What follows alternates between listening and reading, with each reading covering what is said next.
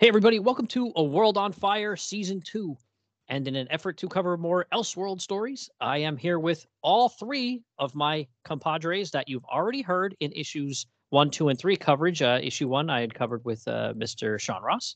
Issue 2, I had covered with my buddy Ross Aiken. And issue 3, I'd cover with Martin Gray. And all three gentlemen are here joining me now for the culmination of this storyline, Kingdom Come. And issue 4 is quite the violent dandy here, and I cannot wait to talk to it with you guys. Sean, how are you? I'm doing well. I'm super excited to come back. I was on issue 1, and so it's nice to come back to do the bookend. And I'm excited to talk about it with everybody. I hadn't revisited this in a little bit, and forgot how hard it hits at the end. Yeah, you're not kidding. And Ross, you and I covered issue 2, and I hope you are caffeinated. You know, for those that may not know, you're working a tremendous amount of hours right now, so I thank you for making the time to join us here. Yeah, I'm still riding the first wave of caffeine. When we're done here, I'm going to re-up before I have to go back to work. I am working, and I, like Sean, hadn't read this in a long time, and I only read 1 and 2 before I recorded with you. So this last night I read them, and then in between phone calls today at work, I read it again, and I forgot. I mean, I always remember it as being so really good, but I forgot how amazing this 4th issue is. I mean, it's been a long time, so. Yeah, it's only 4 issues, but I feel like a lot happened in the 3 issues leading up to this one, so it's action-packed here. But Mr. Mart Gray, how about you, sir?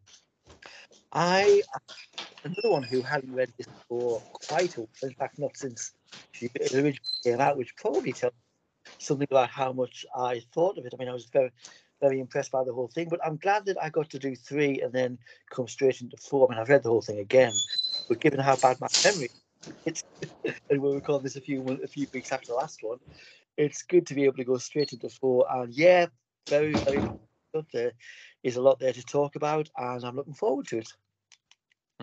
Yeah, we all recorded, separately. Everybody, hopefully up until now has listened to the separate coverage of issues 1, 2, and 3.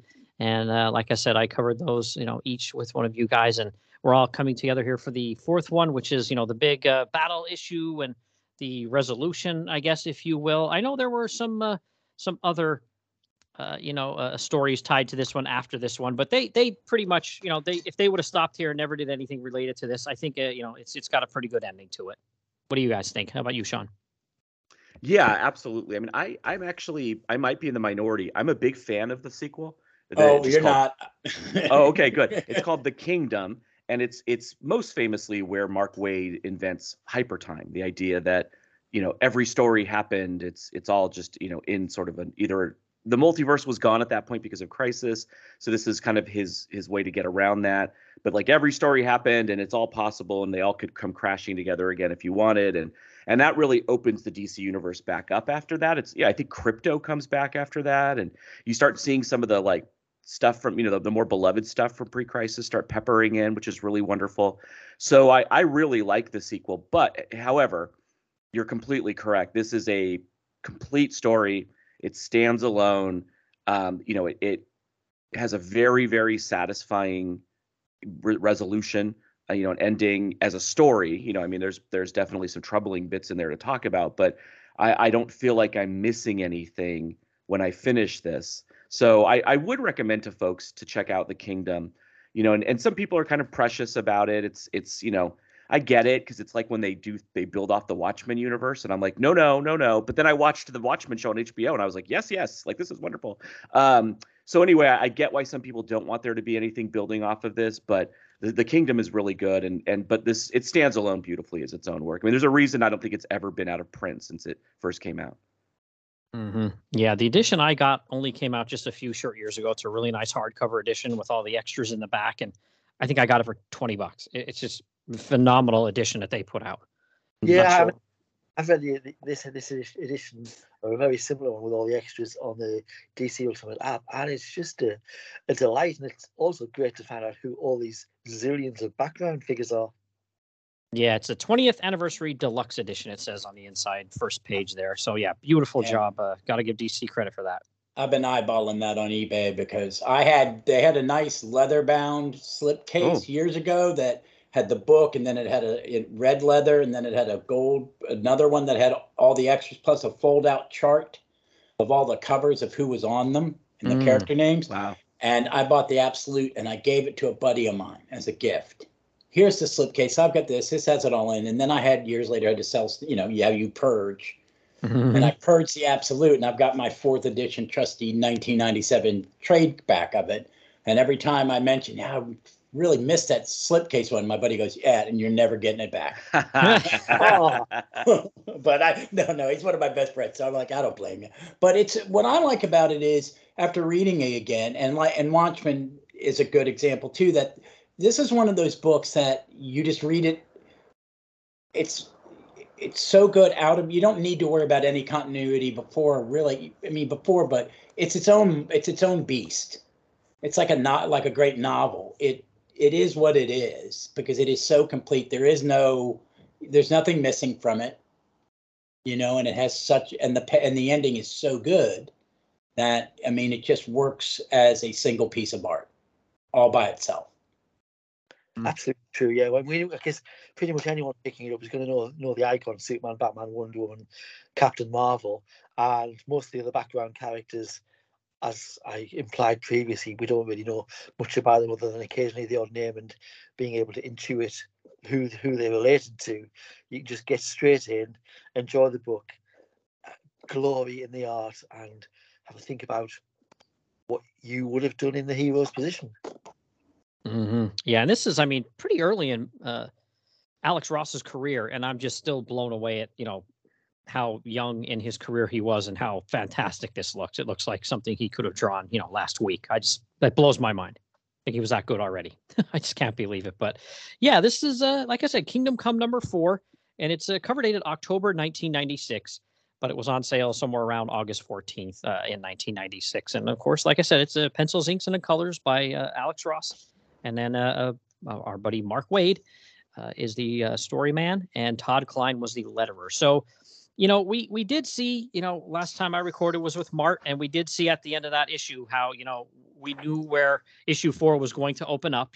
Superman was heading towards the prison that had just been kind of, I don't want to say blown up, but, Luthor had a plan to get all the prisoners out of there and cause all this chaos. So, he could kind of swoop in and pick up the pieces and look like a hero in the end here. But Superman was on his way to kind of stop that from happening. And we saw Captain Marvel standing over him as if he's going to stand in his way at any cost of helping the fight here. And that's how it opens up, like all the issues have, with like one of these pages that, Ross did a great job with, where, things are kind of in shadow. You can tell who the characters are for the most part that are fighting with each other here. But I really like the green. There's like a green haze in the background. It almost looks like some kind of explosion maybe took place here. And, we have our two main characters right up front getting ready to start fighting with each other, which, I do like to see villains fight villains and heroes fight heroes sometimes.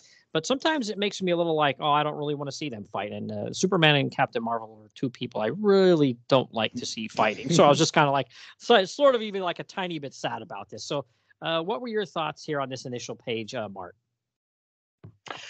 It's very, very, very evocative. It just speaks to me. It just says mythic, a mythical fight.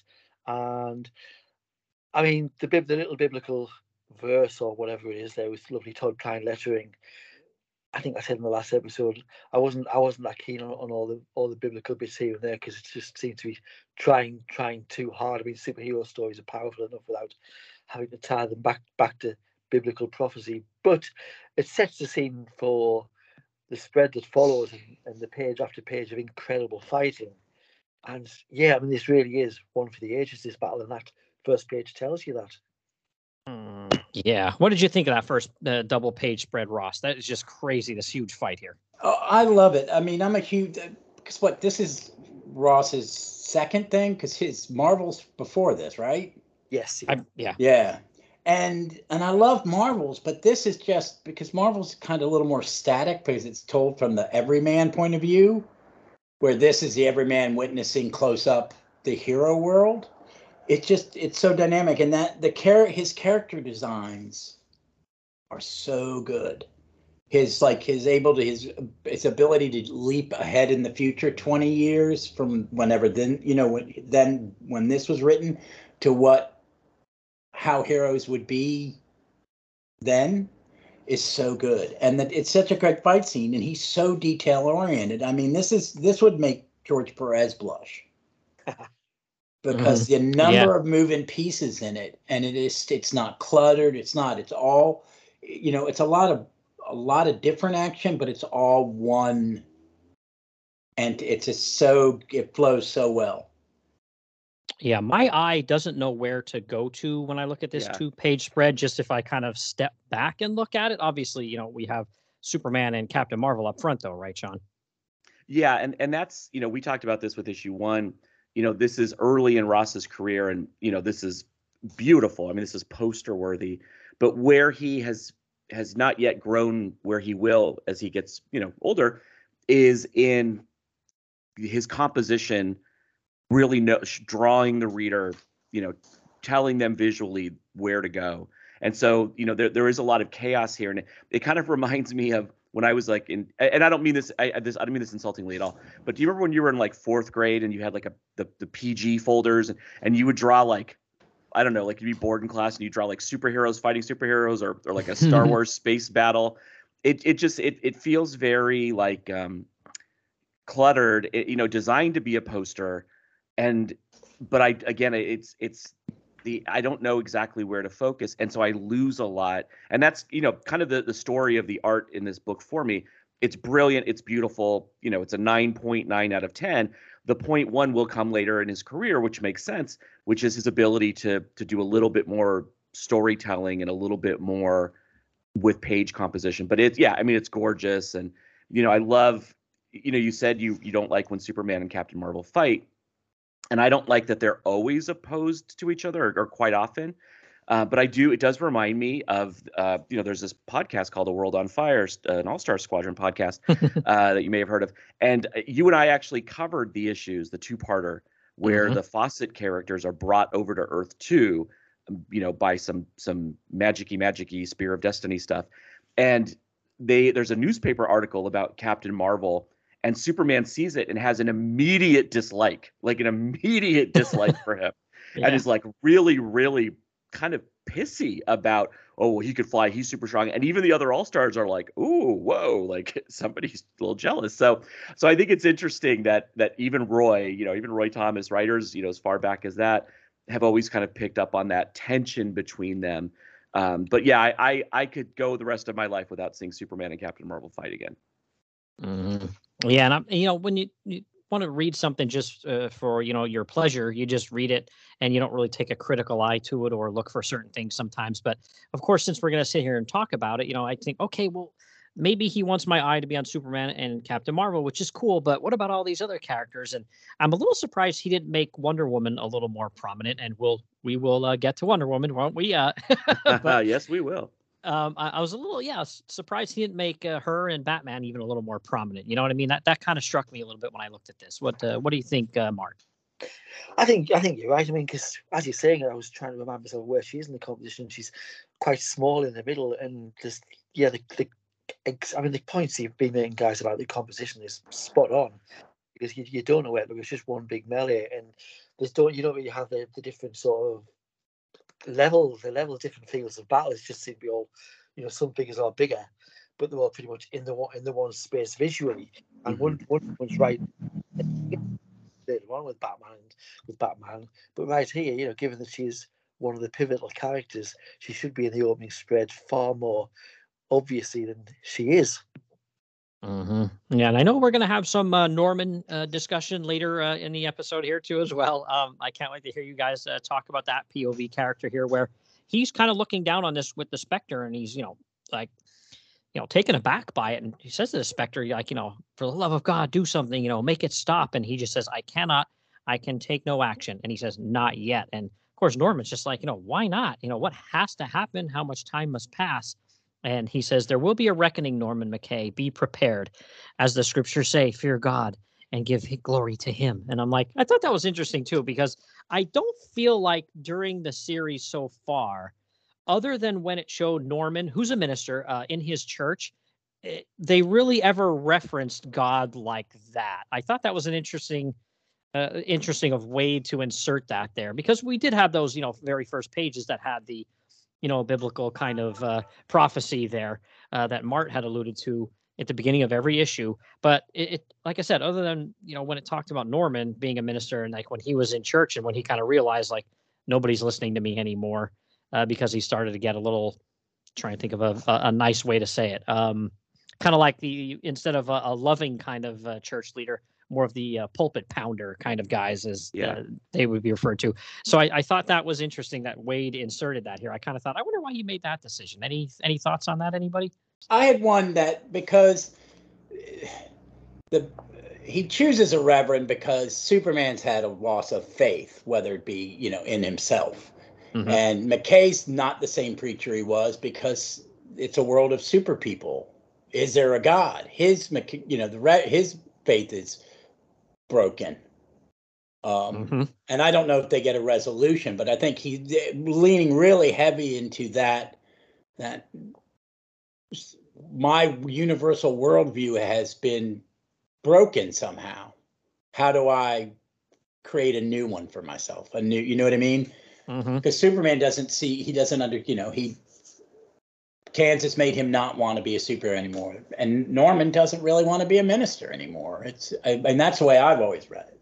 In which case, why is Norman picked by the Spectre, or in the position of being the Spectre's anchor, the one who has to make the judgment here, given that he doesn't know where he's at in relation to faith and mankind at the moment, and also, and the Spectre says, he's making reference to the moment God's judgment comes down. So if the bomb is going to be God's judgment, why do we have this business in the first place of Norman has to make some decision to help the Spectre make a decision, and then later on Superman wants Billy to make the decision? I don't understand this business at all of, just people or God or superheroes deciding whether a bomb drops. I mean, am I just... Can I jump Sean? in there? Yeah, go ahead. Yeah, Sean. It's funny, Martin. I was rereading it, and I also I had that same moment where I went, oh, so Norman, there's so many biblical themes happening in this, and Norman in some ways is supposed to be Lot from the Bible, and an angel comes to Lot in Sodom and Gomorrah and says, can you find me 10,000 good men here? If you can, I won't destroy the city. And Lot's like, no way, 10,000. And he's like, can you find me 100? Can you find me 10? Can you find me 1? And so there's a little bit of Norman being sort of the judge of mankind, and I like that, because in my mind Norman is a humanist. He's a reverend, and they're doing that, one, because Alex Ross's father was a reverend, and two, because they're playing up the biblical themes. But really, Norman's a humanist, and the thing that makes him special is that before Superman has the moment with Captain Marvel, Norman sees all of these people as human. Like even though the story is trying to elevate Superman and the Justice League to gods, Norman doesn't see them that way. Like, he refers to Superman as Clark, and so there's like a lot. I think that's an important point. But I had the same moment, because the bomb drops, and it's Billy Batson who judges ultimately what happens. And I thought, well, wait a minute, why is Norman here? Why have we been following Norman the whole time? And then I came to realize that the judgment the Spectre is talking about is Superman at the UN. That Superman, as much as Superman says that Billy is the only person who walks the line between human and God, it's not true. Clark is ultimately, well, it is true in a way, in that Clark is not ever a god. Superman is not a mask that Clark wears. He's an extension of Clark's goodness. And so the moment where Superman's about to break away from that permanently and kill people without sympathy, and vulnerable people, that I think is the judgment day. Because if Norman doesn't come and intervene in that moment in the way that he does, and sort of point out, hey, don't destroy this, don't destroy Sodom and Gomorrah, like, save it instead, then the world is lost. And I think that's where I've never read Injustice. I've never read that series. By Tom Taylor and Bruno Redondo. And I know because it was based on a video game, which kind of put me off. The only comic book I want to read based on a video game is Atari Force. So I haven't read it, but the premise of it is the same. It's like, I think the Joker kills Lois Lane, Superman kills the Joker, and then becomes this psycho despot, which I don't like at all, because I don't believe that Lois Lane is the only thing holding him to humanity. I think his entire life is humanity. So I had the same confusion, Martin, but I think if you see that there are two moments of judgment, there's the bomb moment, and that's Billy's, and then there's the Superman moment, and that's Norman's. And in a very weird way, the Superman moment is the bigger moment, because an evil Superman, or a Superman who's that broken and lost, would really, I mean, the world would be lost. Like there's no hope for humanity then. So that's my read. I don't know what you guys think of that. Yeah, that's great commentary. I mean, but what a horrible portrayal of Superman. The idea that sort of Superman would be so upset by the bomb, which, be upset by the bomb, that he would rush straight out there and be thinking of vengeance upon the normal human beings. And I mean, and Billy and I talked last time about the similarity between this and Injustice, and whether Tom Taylor was partly inspired by this storyline. But yeah, you've certainly illuminated that for me. Thank you. Mm-hmm. Yeah, it's tough. I mean, it seems like it's I don't want to say a Superman redemption story or Norman, but it seems like, Norman and Superman are kind of on the same path in life, that they've lost their way and they're trying to get back on it. And they do get back on it, but man, it takes a lot to get them there. A lot of people die in the meantime, which is it's a really one of these stories that really gets you to think and talk and debate things, because I think it drew a lot of parallels to it draws a lot of parallels to many different times in mankind's existence. If I think about it, it's just like, wow, this is a really heavy story. Yeah, and I think the interesting thing is you said redemption, and I think that's an important word, because I do think it's I think it is a Superman redemption story, and Mm-hmm. I also think ultimately it's a redemption of the world story. Now, it's funny that the Jewish guy is making this comment, but I think Superman is supposed to be Christ in this, right? Like, I think Superman, this is like a redemption of the world story. Like, in Mm-hmm. Superman being saved by a human, all humanity is saved. So I definitely think they're going for it. Like, this isn't a quiet story. Wade and Ross are like, hey, let's retell the Bible. Like, basically they're going big, which is awesome, because it adds all those great overtones to it. Ultimately, what I love about it is the humanity of Superman. Like, I always struggle. A good character test for me is, if you're a comic book fan and you don't like Superman, I kind of wonder what kind of human you are. Like, I kind of wonder what kind of person you are. You could not like an arc or a creator or a run or whatever, but if ultimately you're in the Superman is boring camp, I wonder what it is you think about humanity at large. So I do think it is a redemption story, Billy. I think you hit it on the head. Yeah, and I mean, I think, there's this huge battle going on, and obviously at the crux of it is Captain Marvel and Superman, because with the two of them being as powerful as they are, they both, either together or independently, could have kind of put a stop to this, and that's the whole point. And that's why, Luthor, we saw up to this point, he is kind of like, for lack of a better explanation, mind controlling Captain Marvel here. And him and Superman are going nuts, fighting left and right. And of course, in the background, there's all this chaos and basically killing going on. But I thought to myself too, like, I understand Superman getting pissed about a nuke, but I also think to myself, put yourself in, mankind's, place, swap places with them, Superman. What were they like? What else are they supposed to do when these superpowered beings could, destroy the planet within, a day? I mean, what else could they have done to try to put a stop to that? Like, that's really all they could have done, So I thought, I don't know if, like, he should be really that pissed off about it. What about it, Mart? That's a very, very fair point. It pretty much goes back to what I was saying. I can't see why Superman was so shaken that it would sort of destroy his connection to humanity so much that he would consider, or not even consider, but that he would sort of fly to the Pentagon and stop, or the United Nations and stop, think he might kill people. I mean, it's just very, very strange. I don't know whether this has been discussed in the story and I've just forgotten it, but do we get a reason as to why, when adult Billy turns into Captain Marvel again, why the wisdom of Solomon doesn't kick in and break him from the control? I wondered the same thing, Martin. I thought the minute he turned into Captain Marvel, Mr. Mind should have been ejected from his ear. Like, I was like, or blown up. Yeah, I thought the same thing.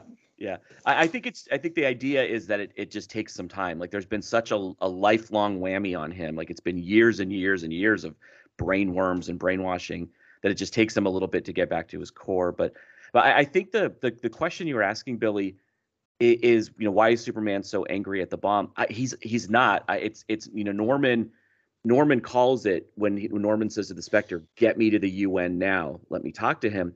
Mhm. He's not angry at the bomb. He's not angry at the humans. He's angry at himself.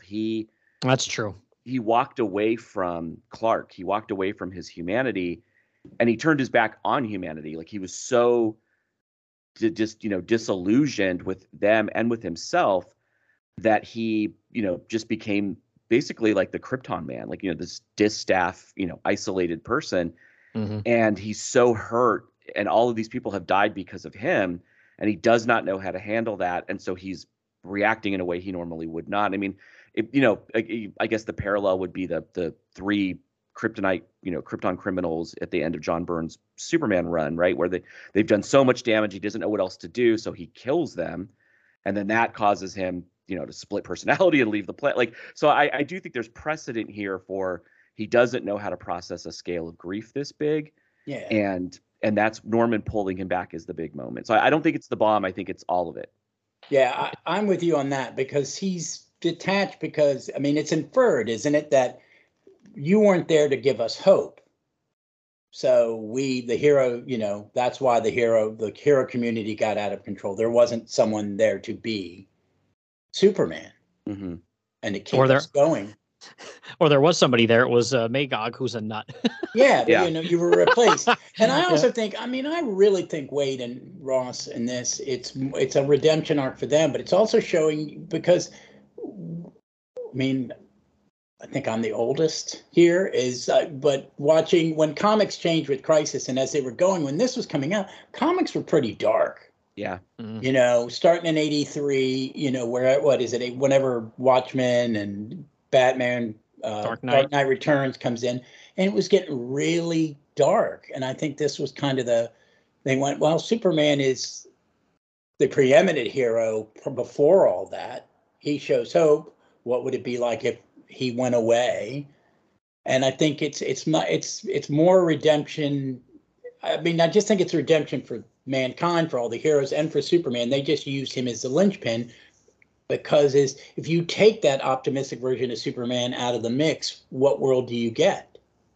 But Superman, you won't find a bigger Superman fan than myself, but I think the idea that Superman is so pivotal in the DC universe that if he goes away, all the other heroes, either drift away or lose their moral center or have some personal crisis, it just really diminishes them. It makes them seem like sheep who just need to get to follow. They all, so many of them, their own features. They've had billions of stories. Mm-hmm. We've seen they don't need to be around Superman to save the day. And to me, it's just too Superman worshipful, the whole idea. Well, isn't Ross like the biggest Superman fan ever? Yeah, and Wade too. Yeah. Yeah. That's their kind.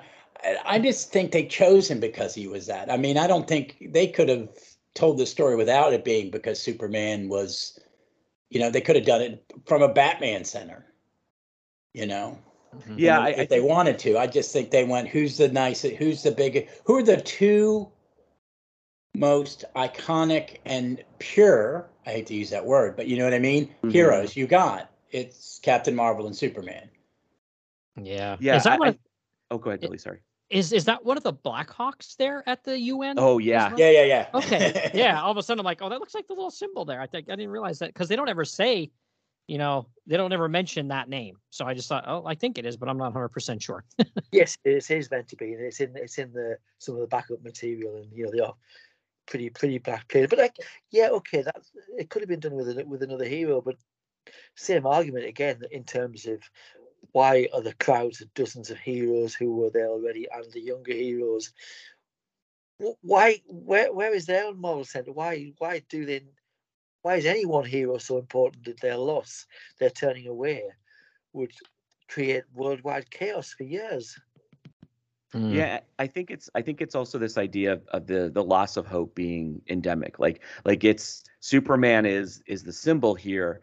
he lost hope, but really everybody did. Like the heroes kind of started falling away. I mean, they say at one point they're talking to Billy and they say Captain Marvel retired early, didn't he? Like he sensed the shift, and he went, like, because he was such a pure hero, he sensed the shift before anybody and kind of went away. And I agree with you, Martin. I don't like they sensed the world changing beneath them and went away. Like I don't think that's what they would do. If they sense the world changing in a way that they don't approve of, they would have sort of tried to be bastions of a better way. Yeah. And so I agree with you that the resignation part is hard to take, but it's interesting because 2023 me reading it, it's like, woof, okay, yeah, I can I can see the world losing hope. Like I get that. Like that hits a little harder now than it did in 96, and so I think it's really, it's definitely a treatise on the violence in comics and the Mountain Dew, super cool, edgy era of the 90s. Though people forget, whenever people write out the 90s, I get mad because I'm like, Starman's from the 90s, and that's the best comic book of all time. They're gems from it, yeah. Oh my God, yeah, there are great books in the 90s. So anyway, I definitely, while that is at play, and they're saying to comic book fans, hey, there's room for all of this. You can have the Punisher, you can have the edgy heroes, but you also need Superman, and you need all of it. Like there's room enough in the toy bin for all of these characters, which I like. But I definitely agree with Martin that as a superhero story, I don't think it would, like, Jake Garrick wouldn't have given up. Barry Allen wouldn't have given, like, there were a lot of, pre Jeff Johns killed my mom. There, Barry Allen became the Flash because it was the right thing to do. And so I do think there were a lot of heroes who would have just been like, oh, okay, we'll step up in his stead and we'll try to keep things moving. So I agree that that's probably the hardest piece to kind of accept. Mm-hmm. Yeah, oh, absolutely. And I like how the UN guy that, basically convinced everyone a nuclear strike was, their only option. How, we see him in his office just slumped in a chair, that he's already realizing, or it just thinking to himself, I don't know if this was the right thing to do. And again, that's how you should be, because if you were like, pounding your hand down, this is the right thing to do, you shouldn't be in that position. Yeah, and I love that whole sequence, because when we cut to his office, you see him enter, you see him look out as the planes go, he sits down. In the background, you see a picture of his family. Mm-hmm. In the next panel, the Spectre and Norman are walking past, watching him, and the mug says "World's Best Dad." Yeah. Because that just shows you who this guy is. Someone's dad just made probably the worst decision in history and knows it, because there's something out of control, and his only option is he thinks, to wipe the heroes off the face of the earth.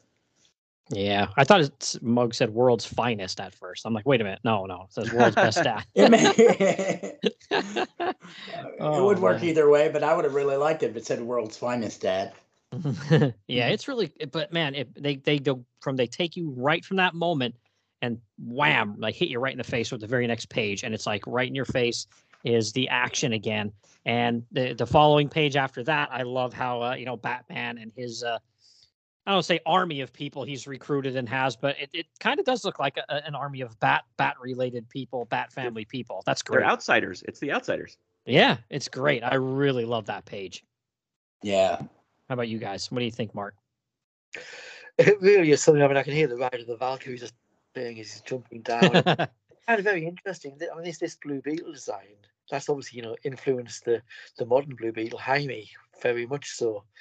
But yeah, I see what you mean about the Brave and the Bold, because people like Wildcat and Green Arrow and Black Canary were forever in the Bob Haney Brave and the Bold, which was one of the things quite dull for me as a child. He was always with so many blooming street level characters. The Creeper, sorry, Ange, but yeah, I mean, what an amazing page. I love how Batman has a bit of a smirk on his face too, by the way. Yeah, like he's like, yep. Yeah, he's gonna enjoy this. It's like, Batman, I don't know, dude.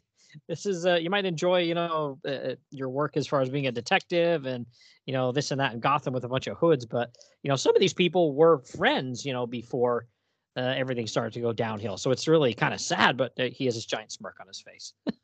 But again, the important thing, and the logistics of this are a little wonky, But the important thing to remember is that group is there to save lives.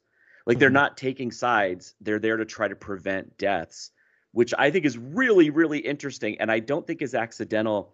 It takes me right back to The Dark Knight Returns. You know, the opening of that book is this would be a good death. And then the end of that book is this would be a good life, right? And so that to me, that smirk is him, like, no matter who he is, if he's, Gregory Peck, or, he's got the smirk on his face, he is all about preserving life. And he had even kind of gotten away from that until Clark reminded him a little bit. So I like that part of it. The logistics are a little crazy. The idea of like, hey, there are two gangs fighting. Let's throw a third gang in there to stop things. And it's like, no, that doesn't work. Like, what are you doing? Just more chaos. Yeah, exactly. I think now would be a good time let's discuss Wonder Woman. So, you go to another couple of pages here with this all-out action when the Bat people show up, and we see right away that, Wonder Woman, she's very super, super violent in this comic story. I don't know why Wade chose that for her. I understand she's had some trauma in her life, and it's a little bit's been talked about between like some one-on-one conversations between Superman and Wonder Woman. But, Batman really, he brings it forth in here too, to basically say to her like, hey, you're in a bad way here. You've kind of turned against, who you used to be because a couple of bad things have happened to you. And, they have a back and forth physically and verbally here. And I really, really love this. I know, Mart, you and for sure, I know Sean have a lot to say about this. So why don't you talk about it first, and then you guys can have at it. Well, I've always thought in this is, why is she the one that is the most violent? Why is she the one Bruce hasn't really changed, he's just taken a side. But she's taken a side, but she goes to recruit Superman to fix a problem, and she is definitely shown to be part of the problem. Yeah. And it's always bugged me. It's like, I want to see why she's been changed. We see why Superman's been changed. We know why Batman's been changed. He's talked about it, and he's just basically, he's not stopped being Batman. He just has someone else do it for him. Yeah. He's got the army of Batmans or whatever in Gotham. But I've never liked that, why she's like this. I don't mind using these characters as thematic pawns and to tell a certain story, but have a reason. They give me a reason for Superman. They don't, and they kind of, Batman has whatever reason Batman has. But her, I don't get why she's here. Why her character is in this place. And I've always found it's very unlike her, even the more modern version of her. It's so not her. That's always bugged me.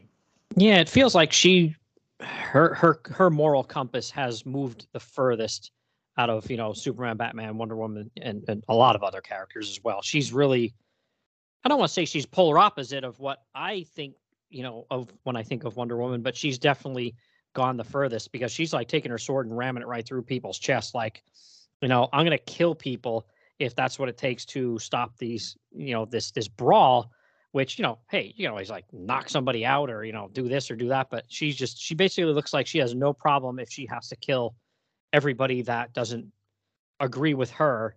Because at this point too, I think there was a scene between her and Superman when they had one of their little one-on-ones. It might've been the one when they were like up in space or something like that, where, they kind of had a back and forth, and Superman basically said like, listen, I'm not going to kill anyone. And she kind of was just like, well, that's your problem, pal.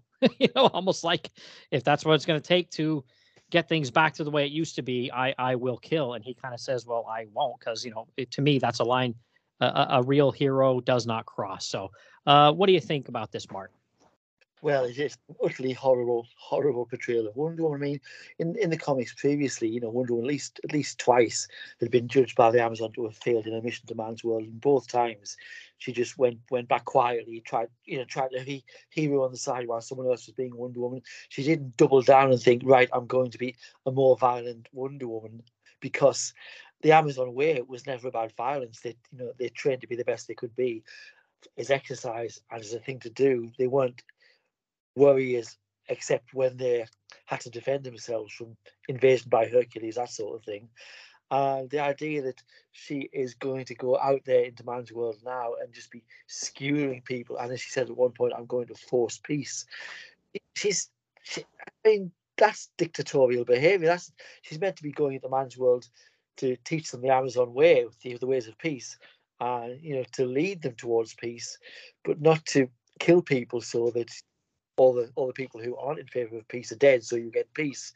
The only way that would lead to peace is because people are scared of her, and I hate it. And I hate the relationship she has with Superman in this, where she seems to be trying to manipulate him with a kiss and with sex. And I mean, we'll get to the end of the book in terms of that, but I don't see how Mark Waid got to this Wonder Woman from all the previous portrayals of Wonder Woman we had until that point. Sean? Yeah, I really struggle with her in this book, and for a lot of the same reasons. Now it's funny, I really loved the George Perez Wonder Woman era. I did not have much history with her before that, other than as a member of the Justice League. Loved the Perez version, so that's what's imprinted on me. And so my favorite depictions of Wonder Woman tend to mimic that. So I really like Greg Rucka's version of Wonder Woman. I like the Wonder Woman who will capture the cheetah and then will visit her on every therapy day in prison to try to help her get back to herself and heal. Like, I really like in my mind, I get when Batman says to her, oh, the old Amazon paradox, will bring peace at the tip of a sword, basically.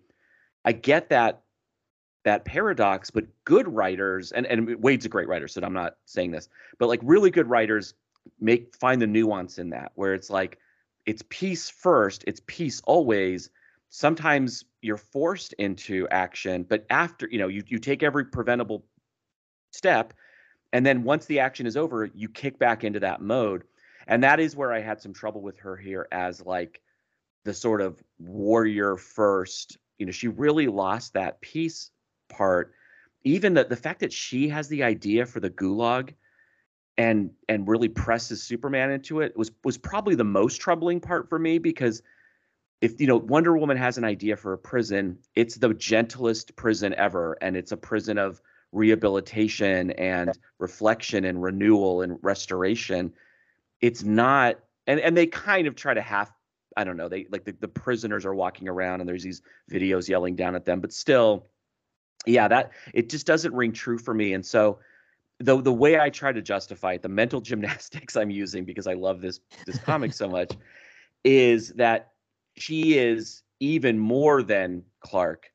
She has really lost hope. She's lost her credo. She's lost her core. He lost his humanity, and she lost the Amazonian focus on love and peace as the way towards a better world. And it culminates in the murder of Von Dutch, Von Bach. Von Bach. Von Dutch is the brand. Von Bach. It culminates in the murder of Von Bach. And then, I guess that Batman kind of pulls her. She just doesn't really get a redemptive moment. Like, I almost needed an addendum to this where she gets her moment of like, oh, I lost faith, I've got it back, because she's really vile in this. I mean, like Martin said, she manipulates Superman. I think the most evil moment in this book is when they're on the satellite and she's like, it's war, we're going to war. And Superman says, but people die in war. And she kisses him. And the text even says, there's no love in this kiss. It's like this pedantic, like, oh, you sweet, stupid, naive man. Yeah. Like, I can't even, like, I just realized you're never really going to understand. So I'm going to step in and do this because you can't. And that would be okay in another way. Like, I don't mind her being empowered, but it's so pedantic and it's so not her. And this is not Diana. This is Wonder Woman, but not Diana. So I struggle with this depiction too. I think it's a really poor depiction, and I'm glad, because Kingdom Come left a big hangover on DC, and characters, the way sort of the Dark Knight did, or the way that Days of Future Past did on the X-Men for years. And I'm really glad that writers didn't lean into this depiction, because it would have ruined the character, I think.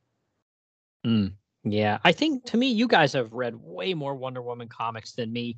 But the only thing that felt off to me, I mean, throughout the whole thing, I thought she was, way more violent than I'd ever seen her. But the point where her and Bruce here, are going at it verbally, and he really touches a chord with her to the point where she attacks him.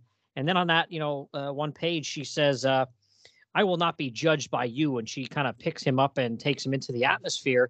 And I kind of think to myself, when I think of Wonder Woman, I feel like all those things, Batman said would have gotten under her skin, but she would have realized, at some point it was because what he was saying was true, that she had, gone way over the line here, but she never realizes I went over the line. And that's where I thought they really, like, that was the moment she should have had for her redemption moment. She could have said, you know what, you're right. And she never does. Yeah, but if you look, she's actually raising her sword in the corner of that page. Just Bruce. Yeah. Yeah. She's ready to kill him too. And it's just like, Superman, Batman, Wonder Woman, the three of them were just like, they're supposed to be like, the biggest, the best heroes that, DC has to offer. And, at their core, really good people, and that they'd almost kind of keep each other in check and in line. And she's just not having it with Superman or with, Batman here. And I was just like, yeah, that was her moment right there where she should have been like, you know what, you're right.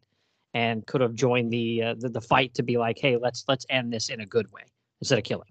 But, then this is where they see the bombers coming too. That's an interesting page there too, where she's, has a Batman up in the air and you can see the bombers coming. And it's just like, they know that there's going to be big trouble here, right? Yeah, and Ross doesn't get enough credit as a colorist, because the switch from the heavy colors of the battle to this sudden beauty of a blue sky with a layer of clouds underneath is so the contrast is so stark that it's shocking as a reader. Like you like see the page come and you're like, oof, and immediately you're kind of in this different place. And it is a nice little bit of thematic work, because this is where they get their clarity. Like they finally move above the fray, and Wonder Woman, at least comes to a small realization of like, don't let the bomb drop, or don't, do something. And so the coloring in those pages is beautiful, and I think is important, because it gives a beat of peace before the big bomb. Yeah, and then we go right back to Superman and Captain Marvel here, and that is really crazy too. Like, Superman starts blasting the crap out of him with his heat vision, and like really hurting him. But then he, he gives it the Shazam, and the lightning comes down, and he really starts like zapping the crap out of Superman here. And at some point, some of the other heroes, and I guess you would say villains as well, that are fighting, take notice to this going on, and they just kind of turn and look like they're even like, holy crap, like what's going on here?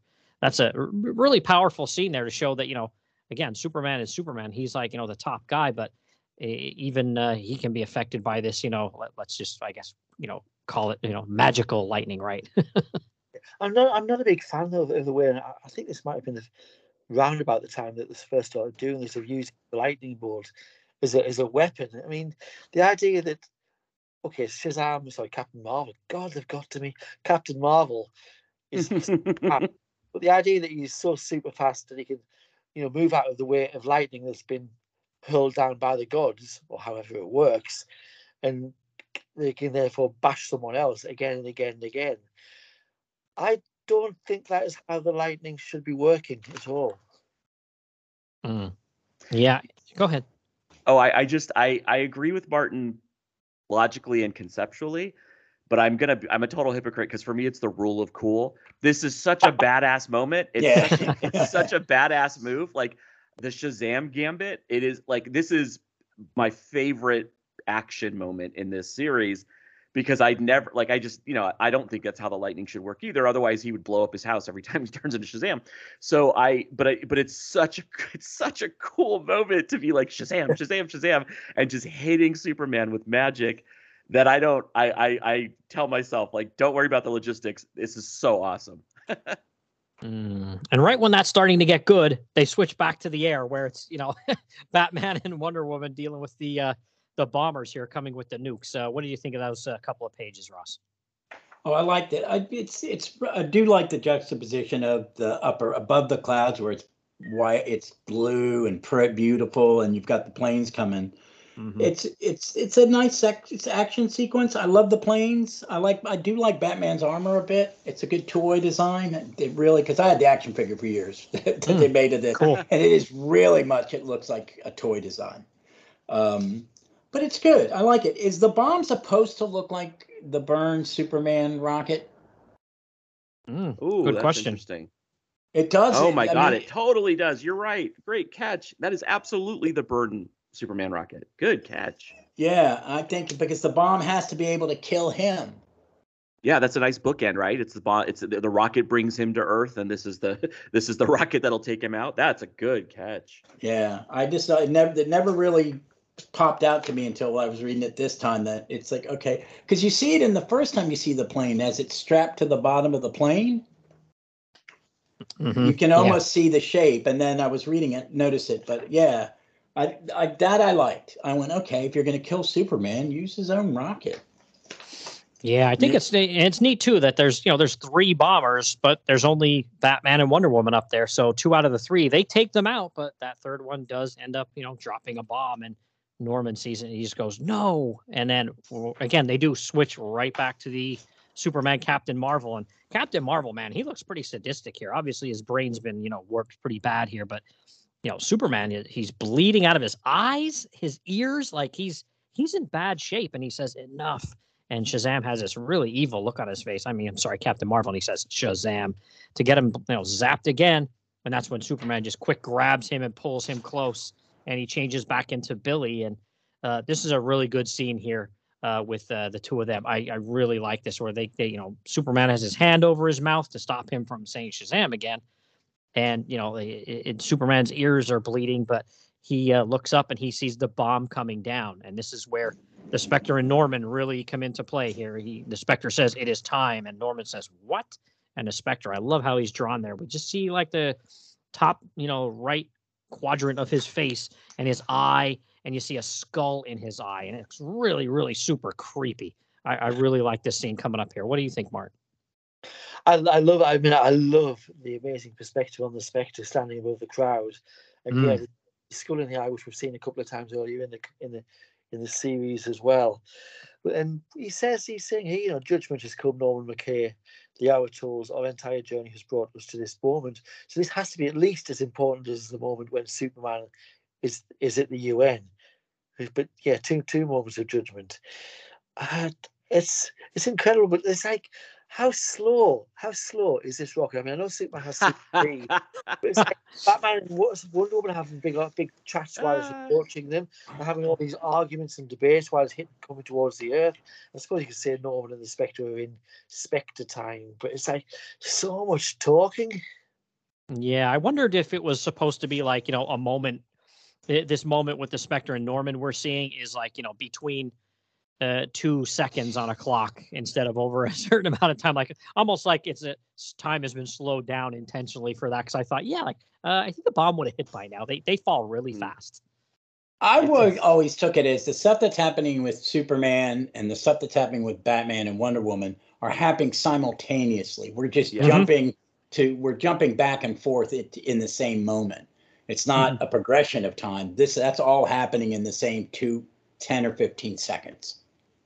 Yeah, we're jumping from it bit by bit, like you would in a movie, where you would stop paying time, because like in a movie, it's like when you need to get somewhere fast, it takes you 10 seconds, even if you're on the other side of the world. But if there's a bomb countdown, when it says 30 seconds, it takes 10 minutes.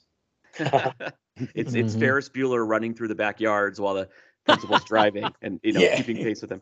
I do think it's cool because this is the second time we've seen the Billy mouth grab, because Bruce does it too. And when in that big reveal, when it's like, oh, this has never been Captain Marvel, this has always been Billy Batson. And it's kind of cool because it's like no one ever listens to Billy. Like Billy becomes Captain Marvel because he's the best of us, right? He's innocent, he's helpful, he's and again, by 90s standards, maybe corny, but if you don't listen to him, like the real danger, you have to listen to good people because they have good things to say. And so I do love this moment because it's so interesting that the crisis is happening, and Superman is paralyzed by indecision. I don't know what to do. Wonder Woman acts. The UN is paralyzed by indecision. I don't know what to do. That the man, that we talked about acts. And it's that old thing, right, about like the worst of us are emboldened while the best of us are paralyzed with indecision. Like, I think that's playing out here, and it's why Norman doesn't judge in this moment either. He's paralyzed as well. But I do think Superman turning to Billy in this moment is the like embracing human. Like, it allows for Norman to talk him off the ledge later. Like, it's embracing the humanity. But man, what a risk! Like, what if Mr. Mind is still at the wheel? Like, what? Like, it's a big risk he's taken. So Yeah. I was saying that Superman doesn't see himself as human. Then that he sees himself as so much an alien, so much a god. Because later in the book, or at various points in the storyline, Alex Ross seems to be going, and Mark Waid seems to be going for the idea that Superman is the simple farm boy who just wants to be a Kansas farmer, and that doesn't seem to sort of go alongside the idea that he sees himself as so far apart from humanity that he has to let Billy, who in fact has been, tied to gods for his life, half his life, make the decision. I get that. I see that too. Why is Superman all of a sudden an alien? Because one of the best my favorite portrayal of Superman is when Superman's a disguise. Clark is real. Mm-hmm. I prefer my Superman like that. That Superman's the costume. Yeah. Clark Kent is the man. And he sees himself as a man, like an orphan adopted child sees. You know what I mean? He's adopted by the planet. Mm-hmm. But I think in this one, I think when I read this, and it's that moment, he really can't make the decision because it was his fault all this stuff happened. It has to be Billy. It has to be the real human, the real person. I think that's the point they're doing. Does it work? No, because it is, we all thought, well, why is he doing this now? Why is he an alien? He hasn't acted that way for 3 issues. Well, he kind of has, though. Like, I think about the first time we see him, he's on, quote unquote, on the farm, right? He's in the overalls and he's, fixing the tractor and, reminiscent of Superman, the movie. But that farm is fake. It's Mm-hmm. it's computer generated. Like he went back to the trappings of humanity. He went back to what he thought he knew. Okay, But yeah. he was playing a part, and the lack of the glasses, I think, is a big thing. Like, what makes him Clark Kent is those glasses come on. He's Clark Kent. You're right. I agree with you. Clark Kent is the man. And the man is more important than the super. And normally, I think for the majority of his life, he does see himself as human. And where the ultimate sign of how lost he is in this mini is he's so disconnected that he doesn't even see himself as a part of the very planet that took him in, that usually he loves and wants to return that love to.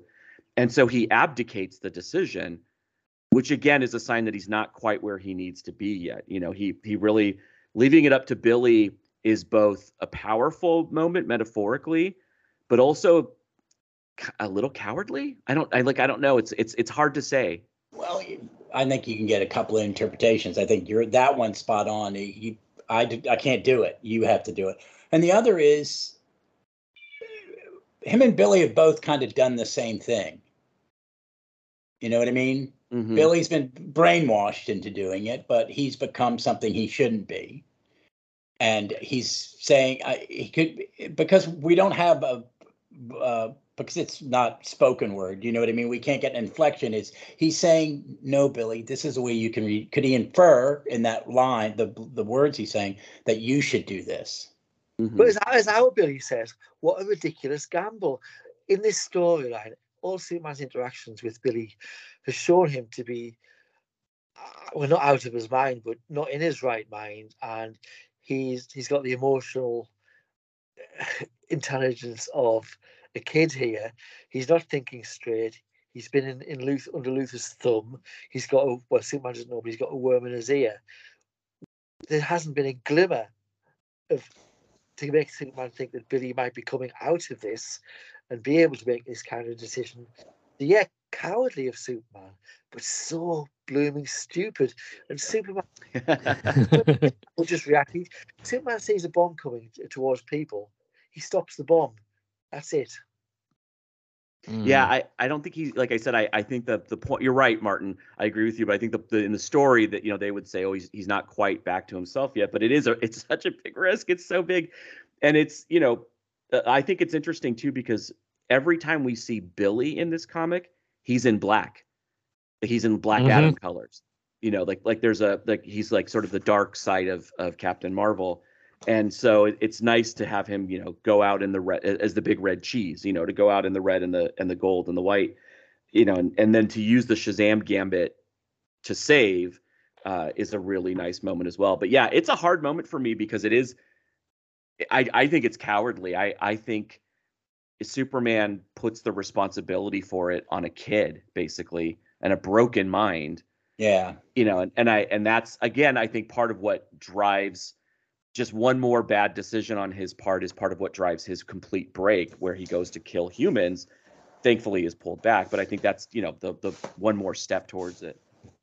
Yeah, the thing about Billy using the Shazam gambit again. So have I got this right? So he flies up, and rather than stop the bomb, he makes the bomb worse with his lightning. He sets the bomb off himself.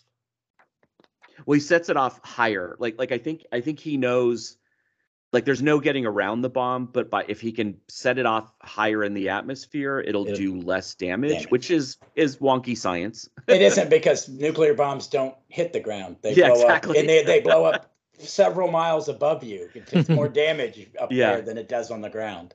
Right. To me, I know it is, the decision he made was, let's kill them all. Mm-hmm. Yeah. I want to ask someone, because I'm not the biggest Shazam fan prior to Ordway series, really. Yeah, me too. I know I was a teenager when it came back and stuff like that. So it was kind of kiddie comic, you're a teenager, you don't want to read that. I like the idea that when he says Shazam, he's still Billy inside the body. I prefer it over because the old-fashioned way was Billy's a kid, Shazam's a man, and they're two different people. Is that way it was in the before post-crisis, or when DC did it? That's the way it should be. I do not like the idea that Billy is a kid in a man's body, because that just makes it seem, talking to us, when he's interacting with people, that would make him seem like he's a little, well, maybe has learning difficulties or something. Whereas, the idea was originally, Billy was the boy, and Captain Marvel was perhaps the older version of Billy, but certainly, they have, they thought of themselves as different people. Billy was always referring to Captain Marvel as a separate person, and vice versa. And I don't understand why they had to change it. So that if they thought, I love the Power of Shazam, absolutely wonderful series. There's been some great Captain Marvel stories over the years, but no, Billy and Captain Marvel should be separate. Yeah, that's how I look at them. Yeah. I just think I understand why they do it. It gives you ability to do better. If your character is always the same, and I think in more modern comics they want to give their characters change. It was a way to create an ability to give them story arcs or growth or whatever. Because I only know them as that because I can go back and look at an old Golden Age Captain Marvel, that's an entertaining comic, but it doesn't engage me because it's written for I'm almost 60.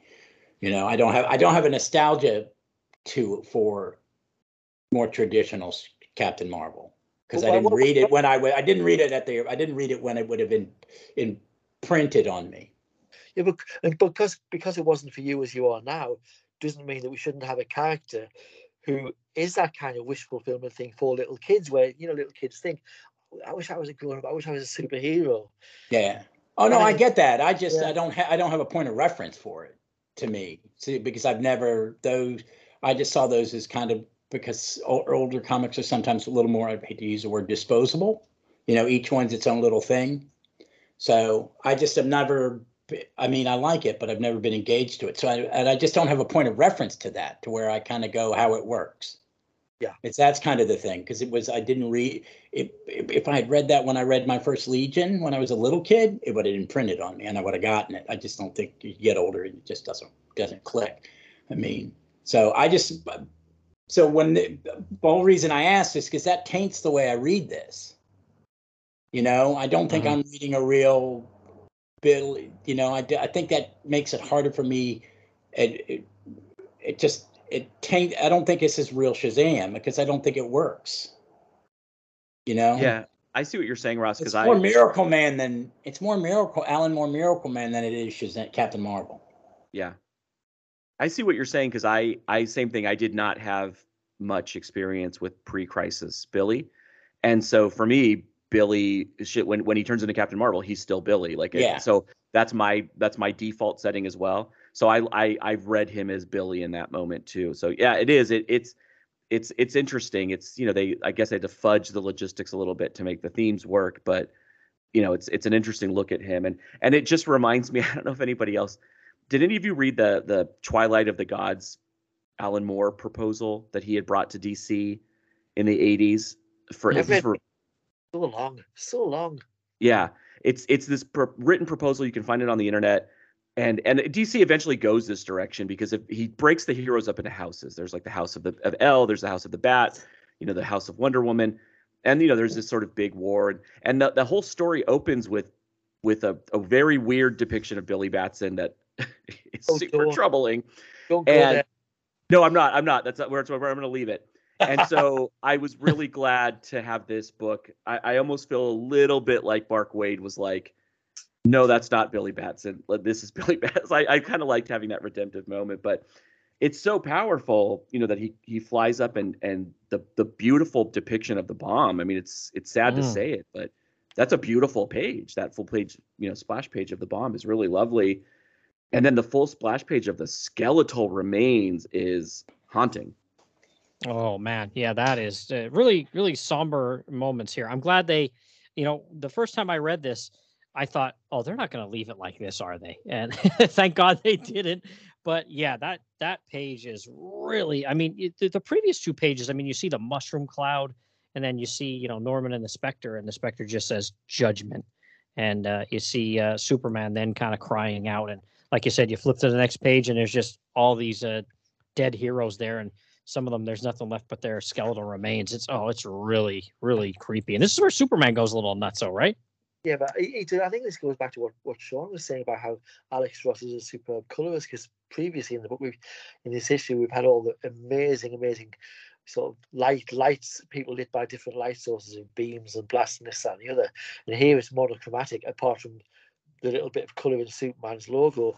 And yeah, he's raging to the heavens, and he is probably at this point going a little mad, because then you get over the page, Superman standing up, like a bit like the Sand Superman in the 70s being born. And then you have what's become this terrible modern cliche, but it wasn't back then. The raging red eyes and him shooting off towards the UN. It's incredibly scary trio of panels. Yeah, you're not kidding. And then we do see there were some survivors, though, right, Sean? Yeah, which is good. I mean, I don't know how you can take anything good away from this scene, but it is nice that there's some survivors, because it leaves one, a little glimmer of hope, but two, it just resets the problem. When they go to the UN, Batman's like, we have the same problem. Like, there's enough of us left that it could, we haven't really settled anything, and so they have to settle it. And I'm glad Martin mentioned I always call them the burn eyes, not BYRNE, but from the Alan Moore, the man who has everything. Now they use it to indicate Superman's mad. And again, this is such a funny moment, because Spectre's like, all right, I'm out. like bye, Norman. Like, he's like, I mean, literally, he might as well just be like, bye, TTFN. And Norman's like, what the hell? Like, no. And I love that Norman lays into the Spectre. Like, he's done. He's not going to quell his voice. He's not indecisive anymore. He knows what's about to happen. And he's like, I may be a frail old man, but I'm going to go stop the world's most powerful person. Get me to the UN now. And I like that too. I like I'm Jewish, and so my entire religion is based on yelling at God. And so I like I like the fact that Norman lights into the Spectre, in order to make this decision. Like, it's like, finally it's ready for action, You're right. He deserves it. At the bottom of that page, is that the UN drawn as the Hall of Justice? Yep. Yeah. Oh, heck yeah. Also, if you notice at one point when you look at instead of the UN logo, it's the Justice League logo. Instead of the words in it, it has the globe in it. It's Oh, the that's Justice awesome. League Shield. The guy who orders the bombs on his office door, isn't it? Yeah. Mm-hmm. Yeah, and then like you said, Superman goes nuts here, and I like the touch of all the people at the UN running because Superman's going berserk, and it's all in there. The speech bubbles are all in their native tongue. There, that's great. I like that. Really fun stuff. But yeah, Superman's going crazy. But yeah, we got Norman here, and he really kind of starts, talking to Superman here. And he says to him, "Do you really?" Or I'm sorry, he goes, "Do you really think he's mad at them? He's raging at himself." And this goes back to what you had said earlier, Sean. How he's mad at himself, but he was going to make them pay for him being mad at himself until Norman kind of intervenes here. And like you said, he calls him Clark. He doesn't call him Superman or anything like that. He calls him Clark to try to talk to him here. I think that was a great job by Wade. I think that's the most important word balloon in this whole book, is when Superman's like a distaff god looking down on the puny mortals and about to crush them, that Norman doesn't appeal to him as Superman. He calls him Clark. He calls him his human name. He calls him his name, which is really his name. Like we've been saying, he is human. And that for me, like right there, I was like, oh my God, Wade and Ross are so good. Yeah. Yeah. And I like that theme though, that is, you have to forgive yourself before you can ask someone else to forgive you. Yeah. If you don't understand what you've done and comp to it, and have, regret or, want to, but you got to forgive yourself. And I like that thing. I love this moment with him and Norman. Yeah. Norman, yeah. Yeah, it's a really, really good scene here. And then, some of the other heroes start showing up as well. And there's Diana. And all of a sudden, it's kind of weird. Like, she went from this, raving lunatic to, I'm assuming just, the point at which they saw Captain Marvel, basically take the bullet for everyone. Maybe that kind of turned her around. But yeah, just like you said, there was no moment for her where she just, it's just at the snap of a finger. She's like, oh, all docile now. And it's just kind of weird. Other than that, though, I think this is a pretty good ending here before the, there's an ending, but this is kind of the ending to the big story here before we see something at the end that's like a little more lighthearted, which I'm so glad they did this. Yeah, and I want to just get back to something Ross said really quickly, because he was saying you can't forgive others unless you forgive yourself. And I do think this is an ending about forgiveness, because Clark has to forgive the man. You can't forgive the super. Super's supposed to be perfect, and he's not. The man's the important part, and he has to forgive himself. He has to forgive the people who made the decision, to support Magog, way back when. And they all have to sort of forgive each other if they're going to move forward. And I do love that it's Clark decisively who says, no more, gods and men, no more heroes and civilians. We're all here together. We're all in this together. We're only going to figure it out together. And that for me rang so beautifully. And it's funny, I don't know if I understood it as well when I read it in, the 90s as I do now, because I think a lot about like the metaphor we use for America. America used to be the melting pot, right? And it was like everybody would come and meld together, but that implies that like there's only one kind of soup. And now the metaphor is this idea of like a salad bowl, basically, of like everybody comes together and they maintain their own ideas and cultures, but they add to the overall flavor of the meal. And I think that's kind of where this ends of like, hey, we're all still who we are, but we're all going to be in it together, not try to force, our views on each other. And I don't know, in 2023, that hit me a lot harder. Yeah. Yeah. Superman says, we will no longer impose our power on humanity. We will earn your trust using the wisdom one man left as his legacy. And he's holding Captain Marvel's cape there. That's really good.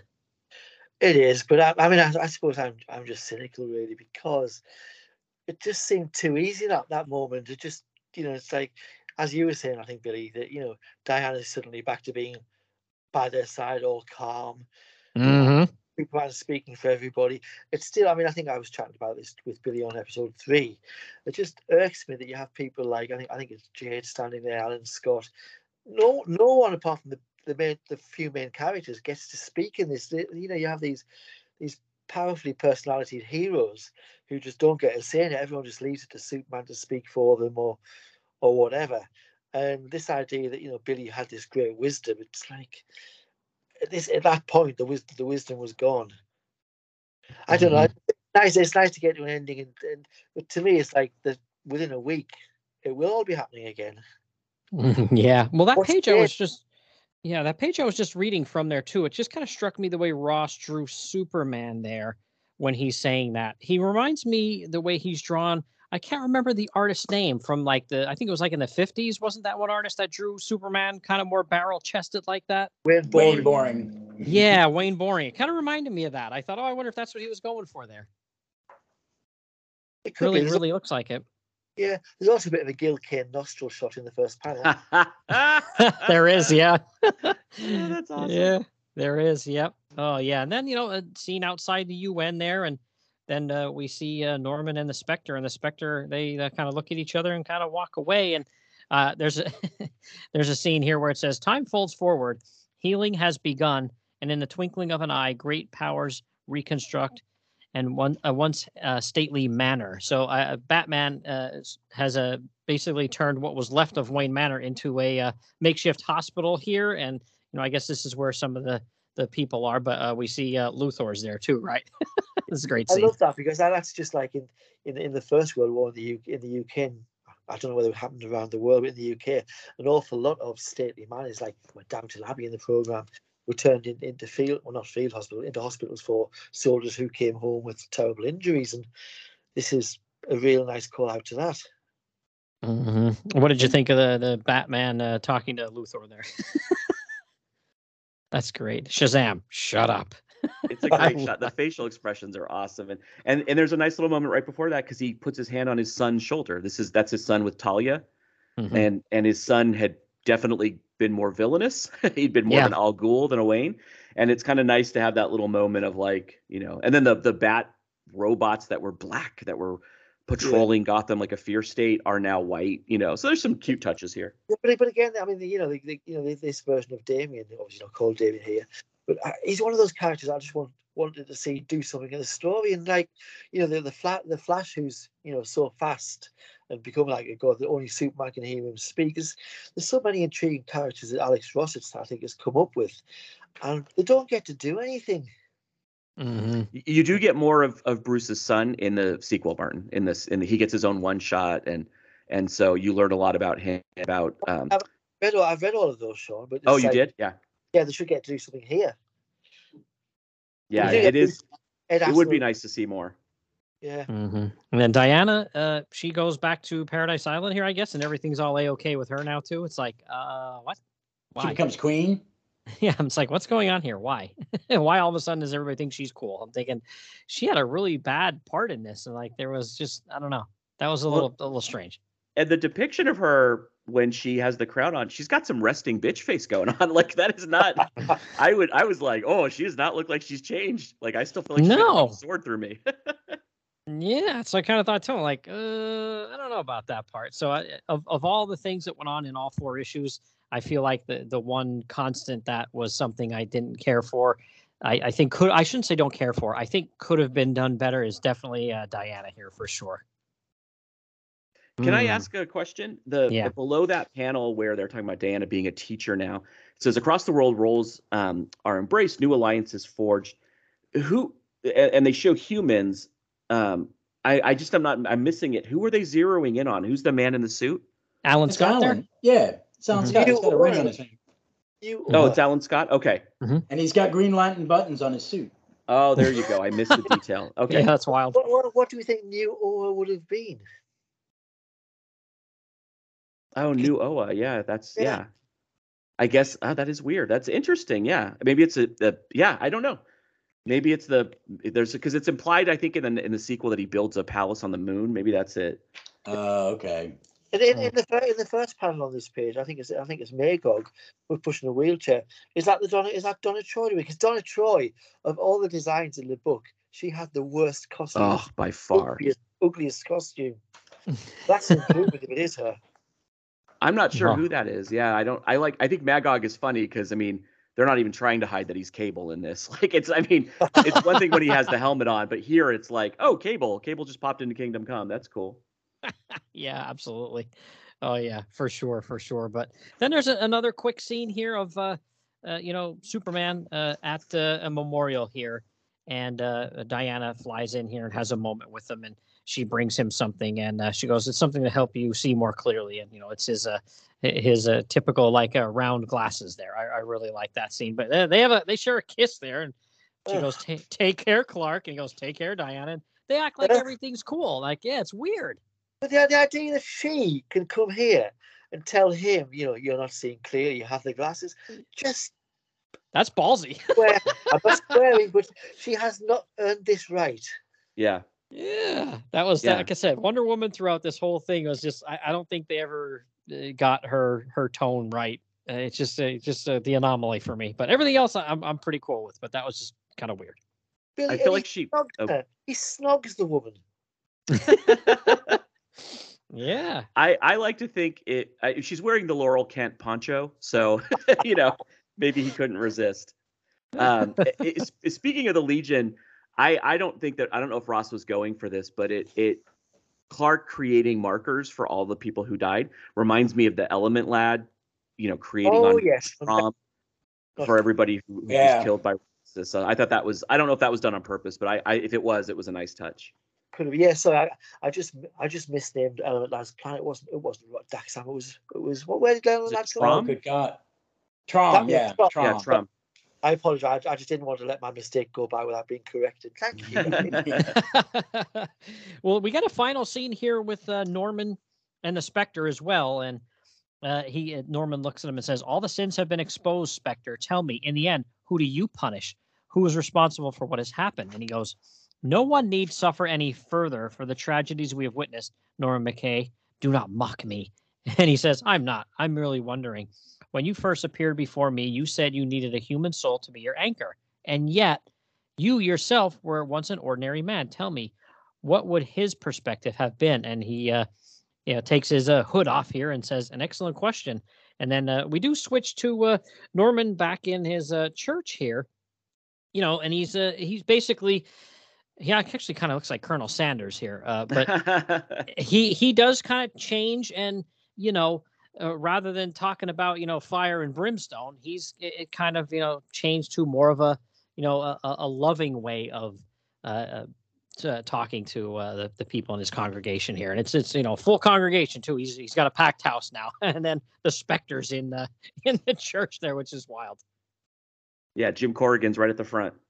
Mm-hmm. Yep. And then, like we said, that was a good end. If it would have just ended there, that would be fine too. But I love the 1 year later here. I love that they inserted this after everything's kind of over, and really final. What about that? Can we pause Sure. for a second? Because I just want to say, I think it's really lovely that the entire mini ends on Norman saying, "Grace be with you all." Like, I think that's really cool. Like, I just thought that was a neat way to end. So.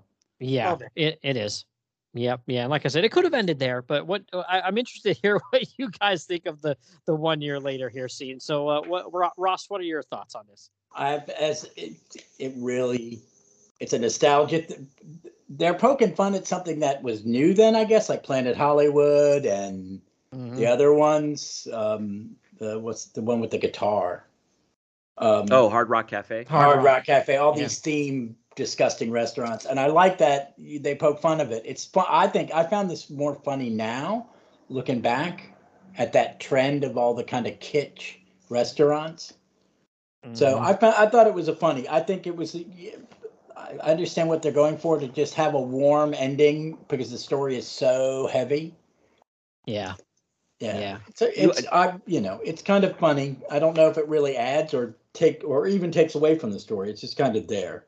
I absolutely love. I mean, I love the fun of the restaurant scene, the dialogue, the jokes, the costumes. Yeah. If I were a billionaire investor, I would have got on the phone to Alex Ross and said, "Design me a restaurant immediately."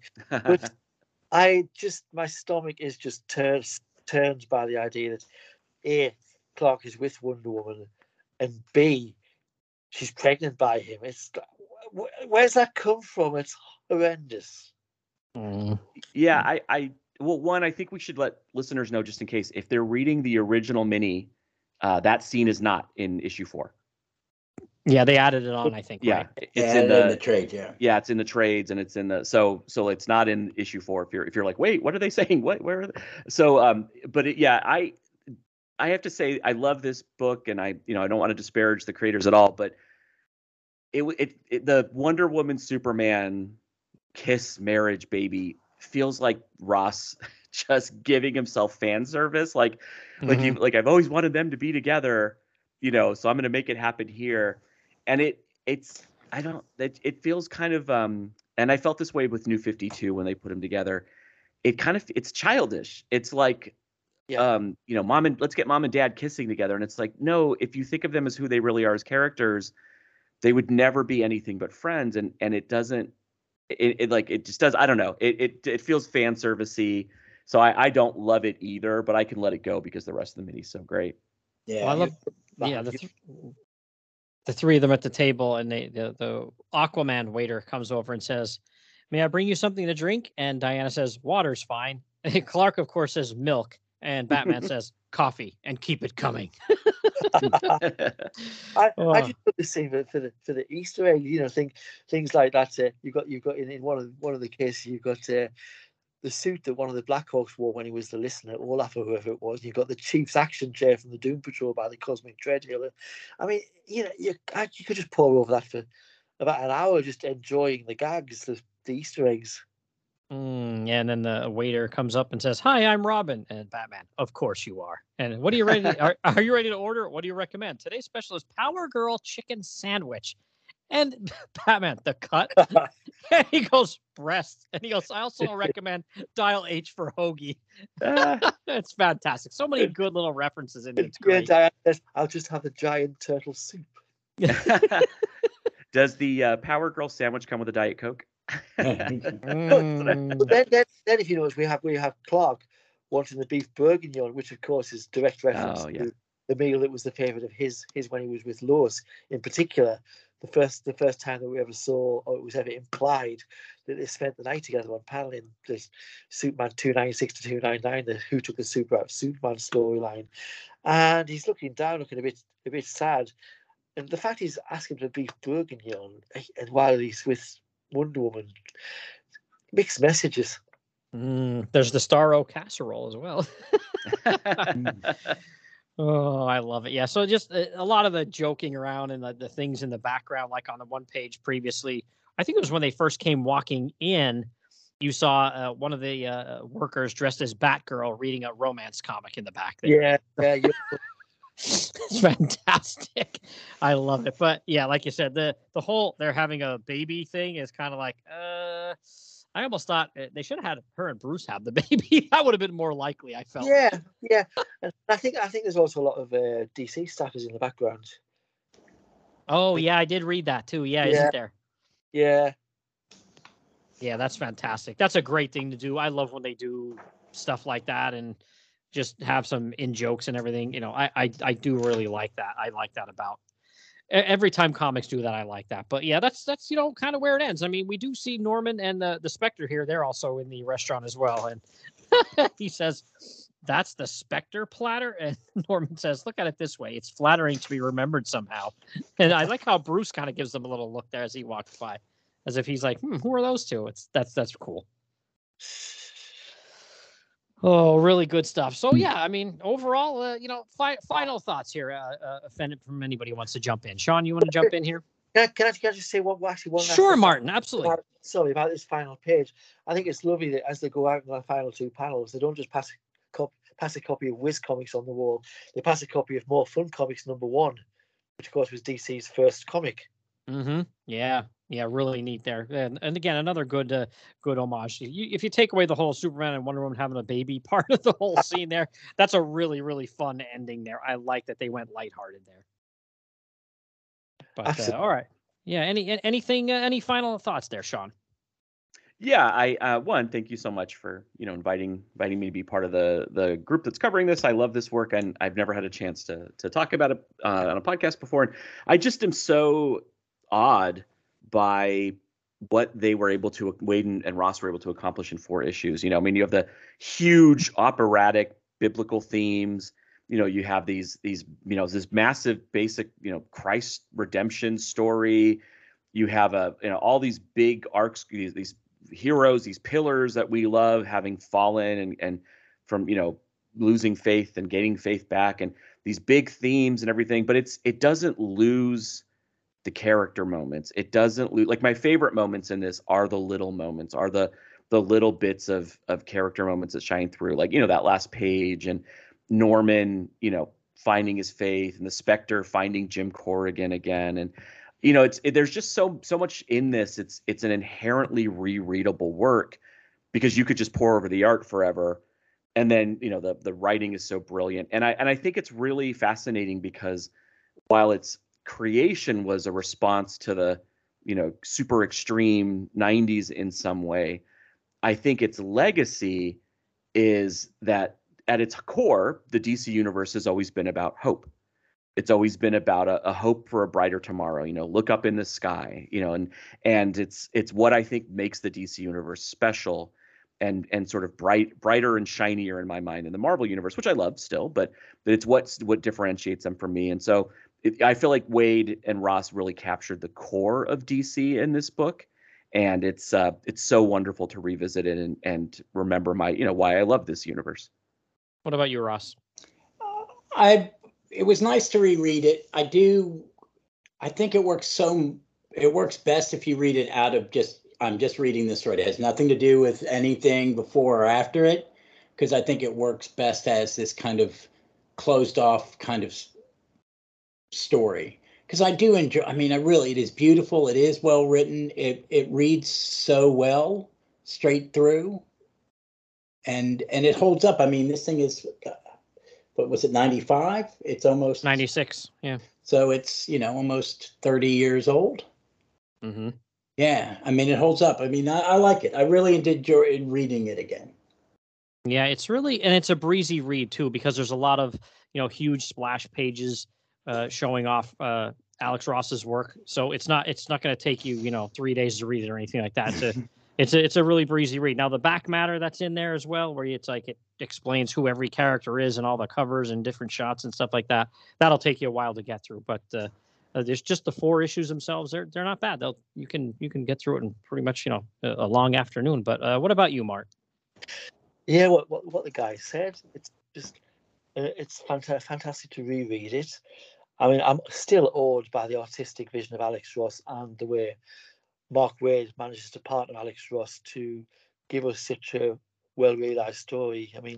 As I've harped on at terrible length, I do have my problems with the portrayals of some of the characters, but as Ross said, read it divorced from anything else, and it's a heck of a read. It's real superhero epic, and again, as Sean says, it has a legacy as to how it's been followed up on in different parts of the DC universe.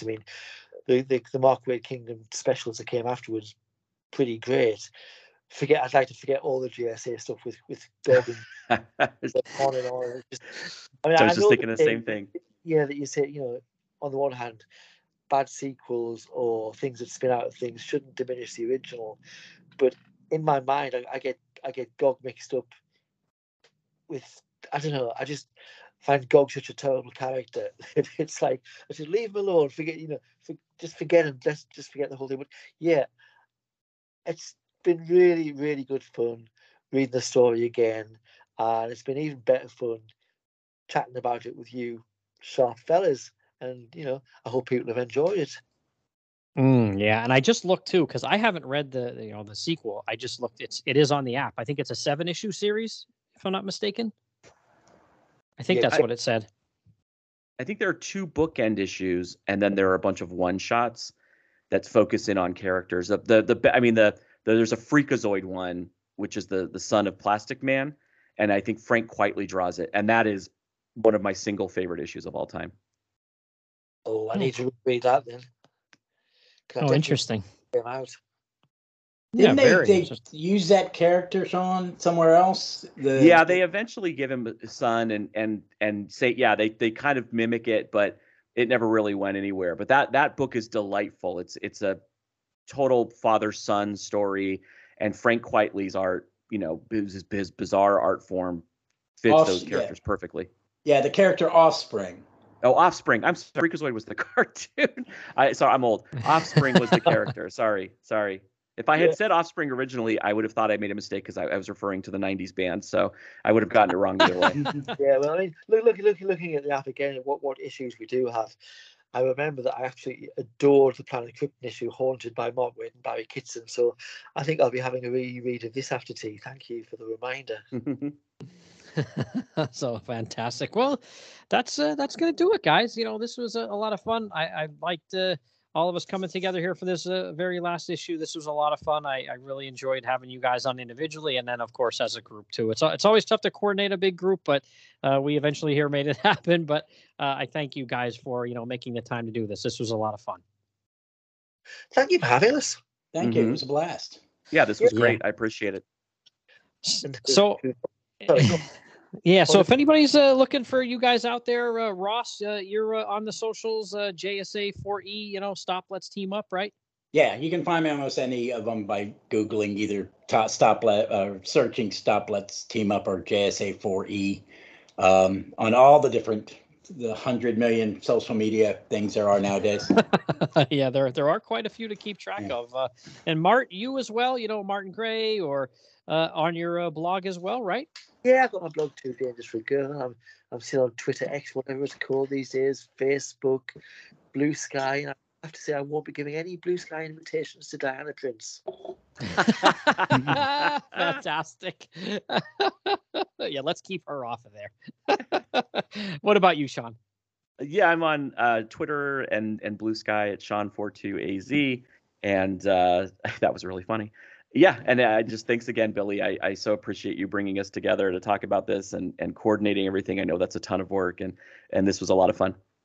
Yeah, this was great, and look forward to possibly doing a large story for 2024, because this is going to kind of be the end of the 2023 here. These 4 episodes are kind of lead us out of the year till everybody hears this one. It'll be probably closer to the holidays, but yeah, 2024. I'm hoping we can all get together and get maybe Terry to jump in with us as well on a very large but popular and fun Darwin Cook story, and that's all.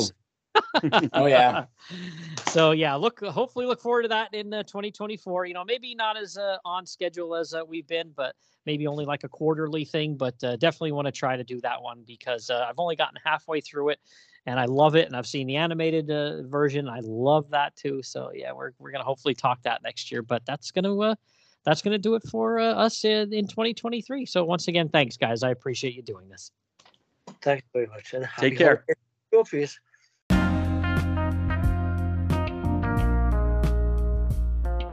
And with that, we are wrapping up the 2023 Season 2 for A World on Fire. I want to thank everybody that's been a part of this journey. It's been a lot of fun, and definitely want to thank Ross, Mart, and of course Sean for jumping in here and talking all these cool comics with me, and spreading the love for Earth 2 and all other Earths for DC Comics. A lot of fun here, and doing Kingdom Come here was great. We're going to try to cover that one big story next year that we talked about in the show, maybe quarterly, and keep on the lookout. There might be a little bit of a holiday surprise as well before the end of the year, so look for that on your podcatcher. And once again, thank you everybody for listening, feedback, and general support. It's really, really appreciated.